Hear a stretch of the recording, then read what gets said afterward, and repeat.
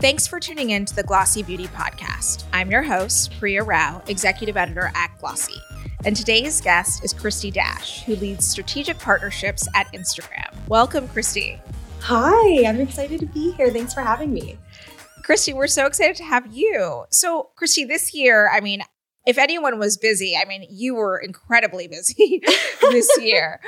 But I would love to talk a little bit about, pre-COVID times. Like, what was your approach and the brands that you were working with? What were they thinking about at the start of the year?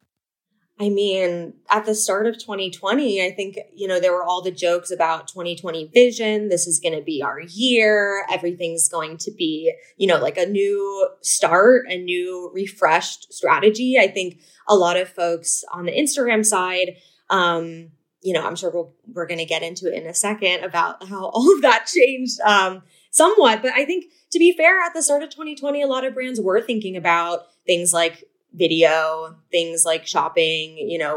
Instagram had been talking for, about a year about checkout and a lot of newness on that side about, launches like shopping from creators and whatnot. So I actually think, in some ways, crazy enough, all of that was just sort of accelerated because of the pandemic. But I think at the beginning of 2020, it was like every question was about shopping or video on Instagram. When you think about what, you've helped brands do, the last couple of years at Instagram, like what were they really thinking about? Because I think when you think about Instagram when we first all started using it, it was a social platform. It was like about engagement and talking to people. It was like a cooler version of Facebook, if I could say that on air, but I'm wondering, like, what were brands doing when you first came on board and they first started working with you? Yeah, I think so. I've worked at the company for almost 3 years now. And I think looking back to the earlier days of my time here, it was a lot more, just storytelling, I think. It was a bit more clear, especially with the fact that there was really just feed, stories, kind of live. Like, I think a lot of people were scared of live at that point.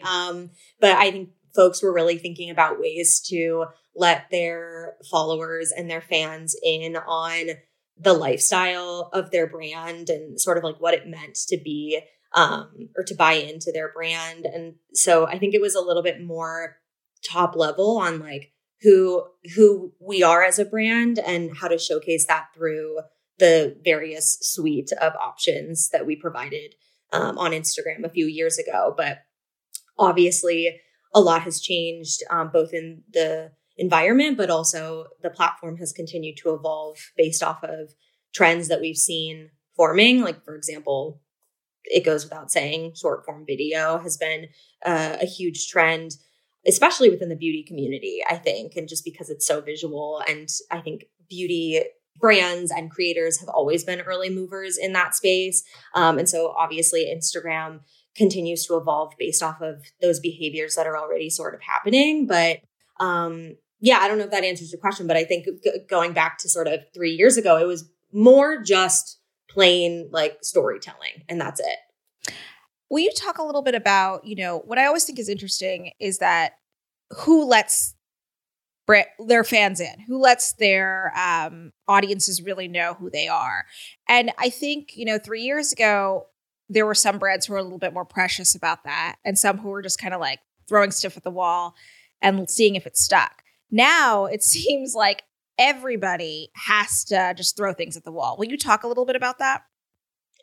Yeah, you kind of have to. I think you have to be willing to. Priya, I know we talked probably at the beginning of COVID over Instagram Live one day, quick throwback. And I remember talking about how you really do need to be willing to experiment now. And I think you can't be so precious about things. Even something like Instagram Live that has had this huge surge in the last year, people were so nervous about it at the beginning of all of this because it's not produced. It's not edited. You can't go back and cut things out if you didn't like how it went. And now in order to sort of play the game, you have to be open to being a little less precious. So I love that word usage, Maria. It's so true. Will you talk a little bit more about live? Because I think what you said is so interesting, because at the beginning of COVID, people were like, oh no, this is glitchy. Am I on? Am I not on? People seem to have that under control now a little bit more. But these brands, even Sephora, I remember I was talking to Priya at Sephora and saying, this was their biggest push, this year. And like being able to have Dr. Dennis Gross or Shani Darden on their channels talking about these things and these products and these launches. And Sephora hadn't really played as much in live and live streaming. So will you talk a little bit about how you kind of get brands comfortable or, help them along their journey to feel, less precious with what they're doing? So when it comes to kind of getting brands feeling comfortable, I think the first thing, and I love that Sephora example, they've been doing such a great job throughout the last year, all things considered. I think with live, it really helps, especially if you're not sort of a creator-led brand that has an obvious face of the brand. I think in those examples, it's a lot more clear your path forward. It's like lean into the personality. That's what people love to connect with, especially in that sort of almost like a FaceTime with your followers sort of format. But I think with brands like Sephora, also with brands like, MAC Cosmetics with their built-in creator network of hundreds of global makeup artists, it's like leaning into that sort of think like a creator mentality has really, really helped them. And I think utilizing those personalities almost to sort of replicate the in-store experience of having that conversation with, the makeup artist or the ambassador that you would be talking to in the store, or having them answer questions and sort of replicating that on Instagram Live, I think has been really, really cool to watch and helpful for people who maybe don't know what to do on live, even just simply answering questions. It seems so obvious and maybe not the most groundbreaking example of the usage of the surface, but I actually think it's the most helpful, especially at a time like this when that's really your way of creating that, intimate dialogue with your fans. You mentioned creators just a second ago. And, I have to ask because when you have people like Nikita and when you have people like Tina Craig who are so obvious, like they were made for this, right? And they were also they were also, some of the early ones to pilot, the shopping capabilities and really being able to add to cart. Like, how were you kind of thinking about onboarding certain brands to certain pilots as things got bigger? Yeah, I mean, when it comes to sort of these pilot programs, which I think with live shopping, as well as IGTV shopping, which launched earlier this year, the main reason why we created those products in the first place were to just make it easier for followers to kind of act on the behavior that they already were taking from content that is sort of retail minded. I love the example you gave with Nikita Dragon, Tina Craig, also amazing at this. I know Patrick Ta, for example, was one of the creators / brands who launched IGTV shopping with us. And, he had already been utilizing IGTV in that way for years. And so just to be able to, offer that little product tag on the bottom of the screen, it almost takes out some of the friction that I think his followers could have experienced in the past, asking, really detailed questions in the comments. What shade is that? Where can I get that? How much does that cost? Where can I get this? It's like, it just eliminates all of that, especially with the brands that are on checkout, because it's literally 3 taps and then you've purchased the item. So when it came to sort of those pilot programs, we were really looking at the folks who were, already, creating stories in that way, and just sort of adding the tag for them. But do want to call out, just if there's any confusion, to listeners, these are officially live now, for all businesses. So live shopping is for checkout businesses only. which we did open up access to any eligible US business or creator. IGTV shopping is officially live for all businesses. So very excited about this. So when you were thinking about, opening it up out of the gate to everyone, what kind of learnings did you really think that you applied for maybe those Patrick Ta or Nikita examples to the greater group? Because I just have to ask, because like now, Instagram is a shopping platform just as much as Amazon is, or any other marketplace, if you think about it. So I'm wondering, like, when you think about scale, and not only scale for y'all, but scale for, all of these businesses, what's important to think about? Well, you're right, Priya. Like, we had to scale given the fact that over the course of 2020, it goes without saying, like, the shift to online shopping has greatly accelerated. I think the latest study that we found was something like 85% of people worldwide are shopping online now. And so that is why a lot of this has accelerated on our side in expanding access to checkout, in launching live shopping and IGTV shopping, because we just saw people, every meeting I took, people were asking, like, when can we get this? How can we get this? And it was actually a little bit more like just there was a demand for the product. And I think a lot of people already sort of had their strategy in place because, to our point earlier, they were already experimenting with live. It was a lot of really product-driven visual sort of tutorials or showcasing their collections that they were launching. And so I think that piece was sort of there. And it was really us just listening and evolving to make sure we could fit that need, for the industry. For your job personally, Kristie, and I know you obviously sit on the fashion side too, but for beauty specifically, it seems like they were able to onboard so much faster. Like, it's happening so much quicker than I think any of us expected in 2020. Will you talk a little bit about that? Yeah, I think especially the beauty industry. Instagram, I know I'm a bit biased, but I think it's really been the home for a lot of these brands on social media for a really long time. And I think like I said, they were really just waiting to have access and for us to kind of feel like we had checkout and a lot of these features in a good place to be able to roll them out more broadly and to scale them.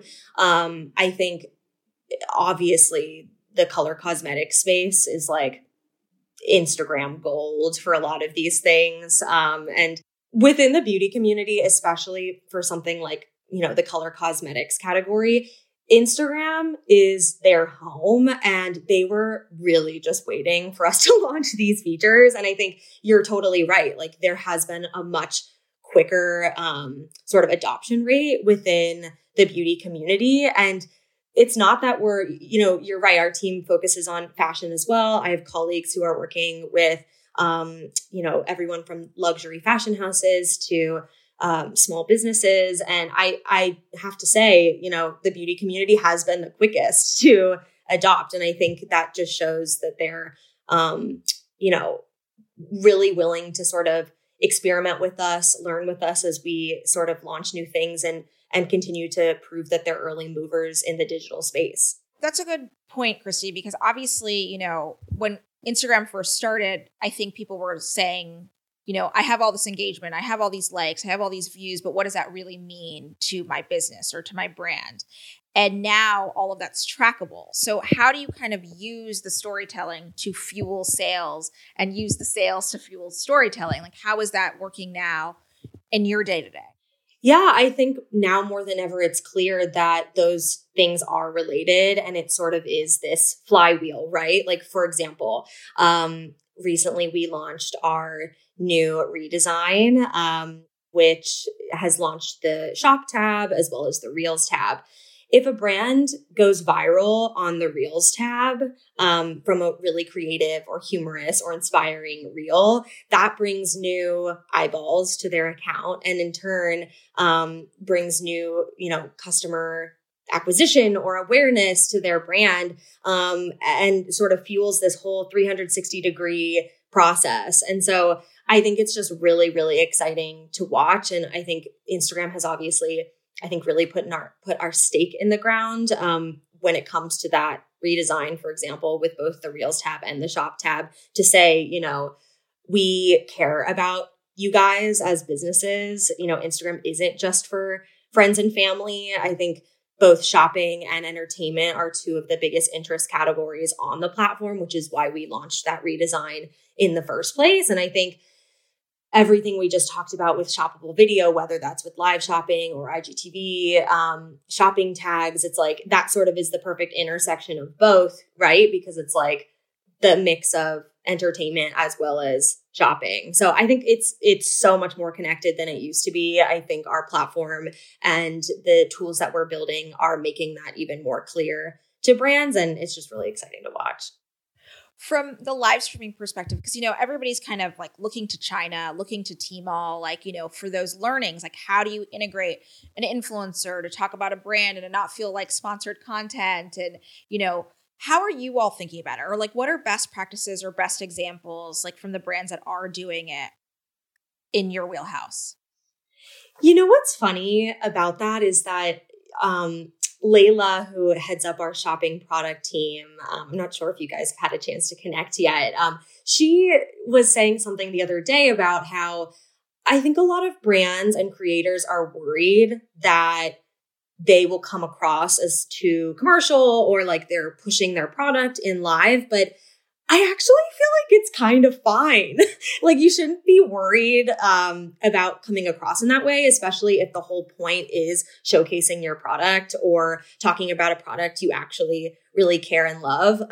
Like I said earlier, those are things that creators and brands are already doing. And I think just because there's a shopping tag on it doesn't mean that it suddenly feels more like branded content. In my opinion, it just makes it a little bit less frictionless to actually get the help or get the product that you end up wanting from watching that 45-minute tutorial on a collection. And so I actually, when it comes to live best practices that are shopping or sort of retail minded, I love what Layla said. And I would say do that. Like, don't be afraid to actually sell the product because followers like to be told what to do. And that applies to all surfaces within Instagram. It's the same reason why, in stories, if you kind of walk people through the steps of how to complete a transaction on checkout, we see higher return there. If you have even just a simple call to action on a swipe up,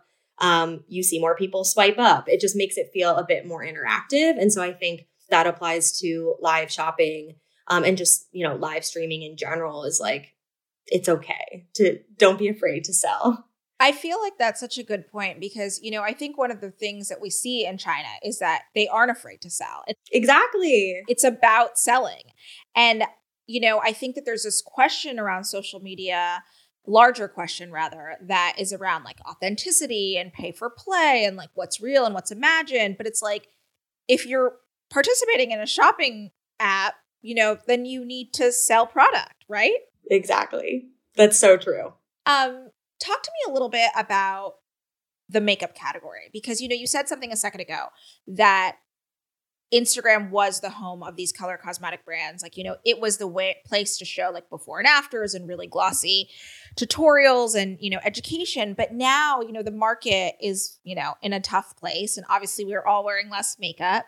So how have you seen those brands kind of pivot when you think about like larger industry trends? Yeah, I think when it comes to the color cosmetics category, frankly, like even this year, we haven't even talked about this yet, but there have been a lot of brands that have launched this year, which I find really interesting. And especially just watching how they're truly Instagram native brands, because they're really the main channel for pushing out these launch moments and both for on the kind of like granular collection level, but also like for their entire brand story. I think definitely seeing folks lean into the more sort of wearable, easy, comfortable makeup. I think the example that comes to mind is Gucci Westman's brand, Westman Atelier. I am obsessed with her live streams and her IGTV videos. And it's like just watching her kind of transform herself in a way that really resonates even just like on a Zoom call has been really entertaining, and I think feels a bit more sort of realistic and attainable during this crazy time.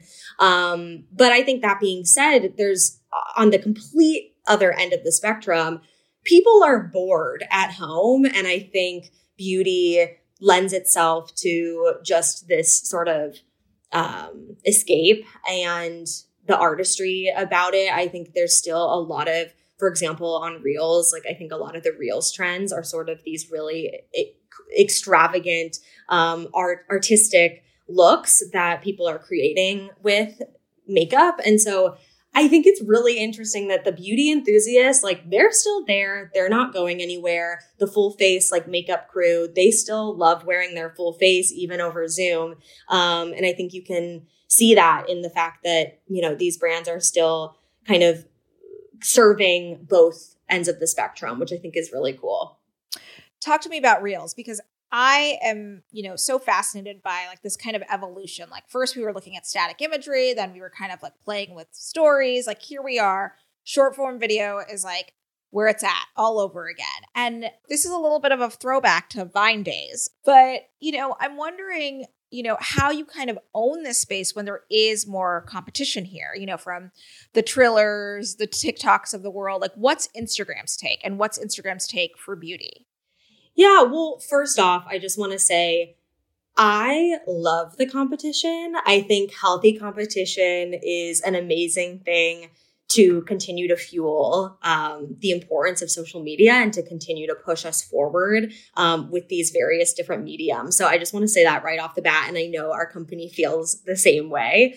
But I think the other thing to realize and remember, Instagram has been growing its video platforms since we started. I think, so leading up to the Reels launch, we actually found that short form videos, which we defined as under 15 seconds, made up 45% of all videos posted to feed, which is very significant. And I think when you realize that that type of behavior was already happening, Reels is really just our way of sort of packaging it and sort of positioning it in a way that I think sets it apart a little bit and makes it easier to discover new accounts. And so that's really, I mean, a lot of the videos that are performing on Reels, again, they were already being posted to feed. It's definitely a little bit more dynamic and finding ways to make things feel a bit more, you know, quote unquote Reelsy versus, you know, just an extended story or, you know, a simple feed video. And I think that's a lot of the sort of oddly mesmerizing transitions. It's the dynamic cuts and edits. It's also, frankly, humor. It's a little bit more lo-fi, which I think brands are hopefully going to continue to experiment with. Just watching even how they adapted with live. I think we're still really early on in the Reels process. It's only been live for about a couple months at this point, but I'm just really excited to watch people kind of hop on these trends and be willing to sort of play into these viral moments. And I think that's kind of something interesting about Reels is within the brand space, especially, obviously everyone's trying to create these unique moments for their brand and their community. But something that makes Reels almost sort of easier in a way is that it's okay to hop on the trends that other people maybe started or to utilize original audio clips that are going viral to create your own version of that piece of content. And so in a way, it's almost a bit more prescriptive since you can sort of follow that playbook a little bit based off of what's trending. So yeah, I'm just really excited to watch brands continue to play in that space. Will you talk a little bit about the lifestyle piece of it? Because, you know, I think it's funny that we've seen, you know, the memification almost of these Reels and the way that you were talking about being able to hop onto an existing trend or, you know, what's already happening in the ether. So how do brands like authentically, and that's a funny word that I'm using here, authentically do that when they are like very polished or they're known for that positioning? I would really say lean into your creator network for these. I think you can't force it if you don't feel like you have that sort of built-in face of the brand and they just aren't willing or don't want to have fun with reels, like don't force it. I think you can find ways to utilize influencers or friends of the brand to kind of create this content for you. I also think that, it's not like every single brand has to do dance challenges or I'm not saying that by any means. I think there's actually some, I hesitate to use the word elevated to describe reels at all because I feel like brands could take that to a degree that I don't want them to. But I think there are some trends that are a bit more polished, but you just can produce them in a way that feels at home on Instagram. So for example, I feel like it's always hard to kind of explain some of these reels trends over voice without visuals, but there's some really cute trends right now using voiceover or like original audio clips where it's almost like someone in the background saying step 1, step 2, step 3. Do you guys all like my dramatic that's your radio voice. That's your radio voice. My podcast voice. Your podcast voice.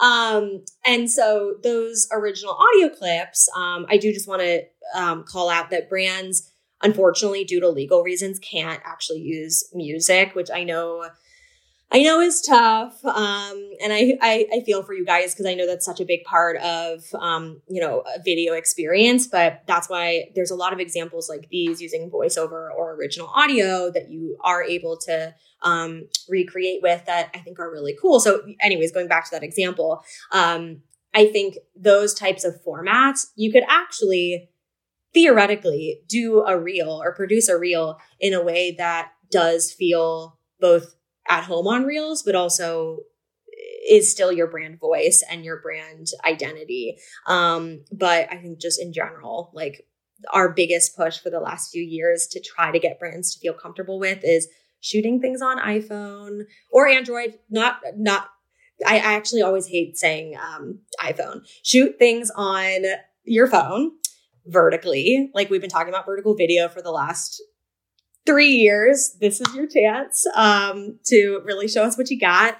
But I think there's still ways to play into the Reels sort of game while still being true to yourself and your brand values. When you think about 2021, what of these features do you think is going to be so important for the brands?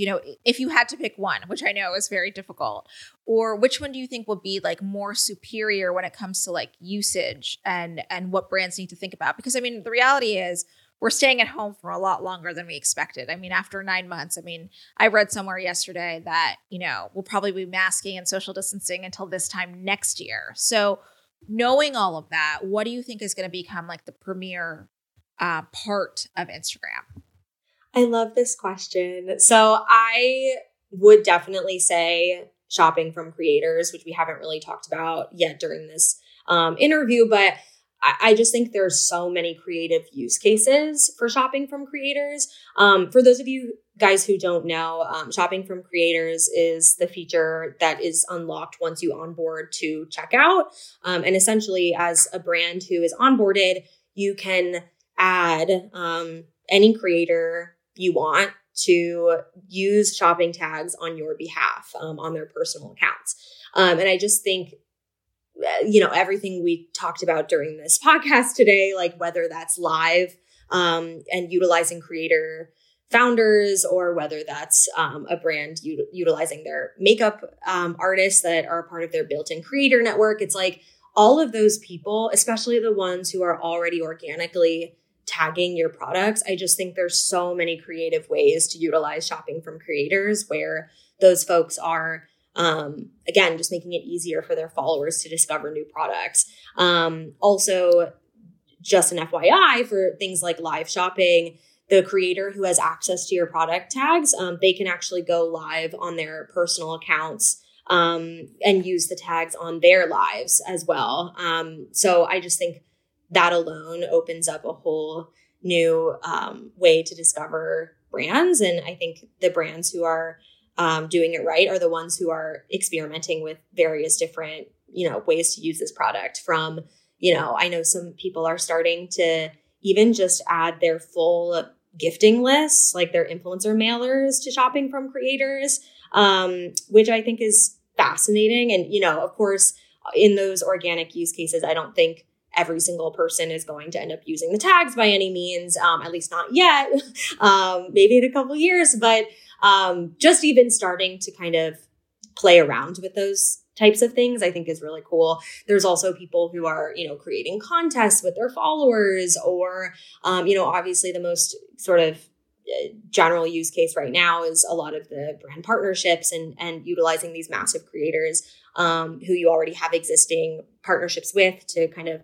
unlock a whole new discovery channel on their personal account through them using your brand tag. So I just think there's a lot of really cool ways to utilize shopping from creators that we're just kind of scraping the surface on now, since all of this is still pretty new. Last question for you, Kristie, and it's kind of a big one to end on, but you're talking a lot about creators and the ability for them to activate their audiences. But some of the biggest launches this year were creator-led brands, like the Patrick Stars, of the world. And I'm wondering, are you seeing that trend as well? Are you seeing the Tina Craigs of the world who were once, shilling for someone else, realizing their power and beauty and starting their brands? And I'm wondering what you think of that trend.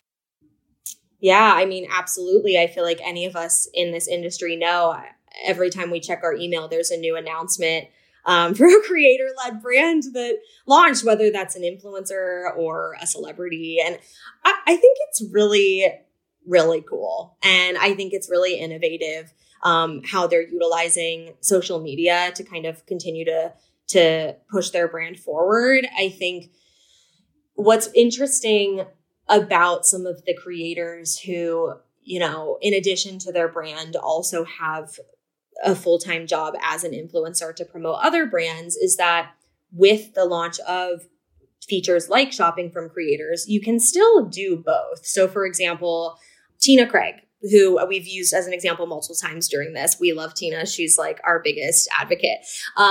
She has her You Beauty handle that's on checkout. And she has essentially added herself, her personal account, as that creator to use tags on behalf of her own brand.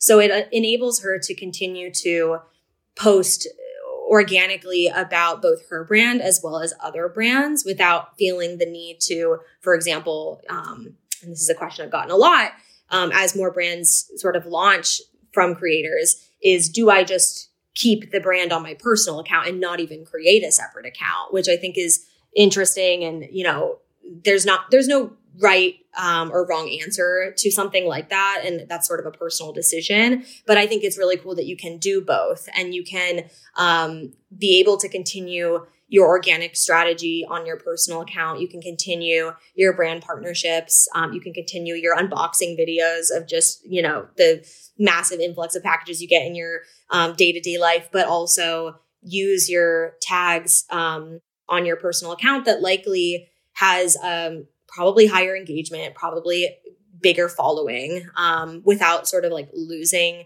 both sides. So I think it's really, really interesting. And I personally am all for it. I think it just further democratizes the industry. And I know there's probably some haters out there, but I think it's really cool. Thank you so much, Kristie. It was great having you. Thank you so much for having me. Thanks for tuning in to the Glossy Beauty Podcast. Our theme music is by Otis McDonald. Tune in next week for another episode. And if you know someone or more than one who should be listening to the Glossy Beauty Podcast, please have them subscribe. See you next week.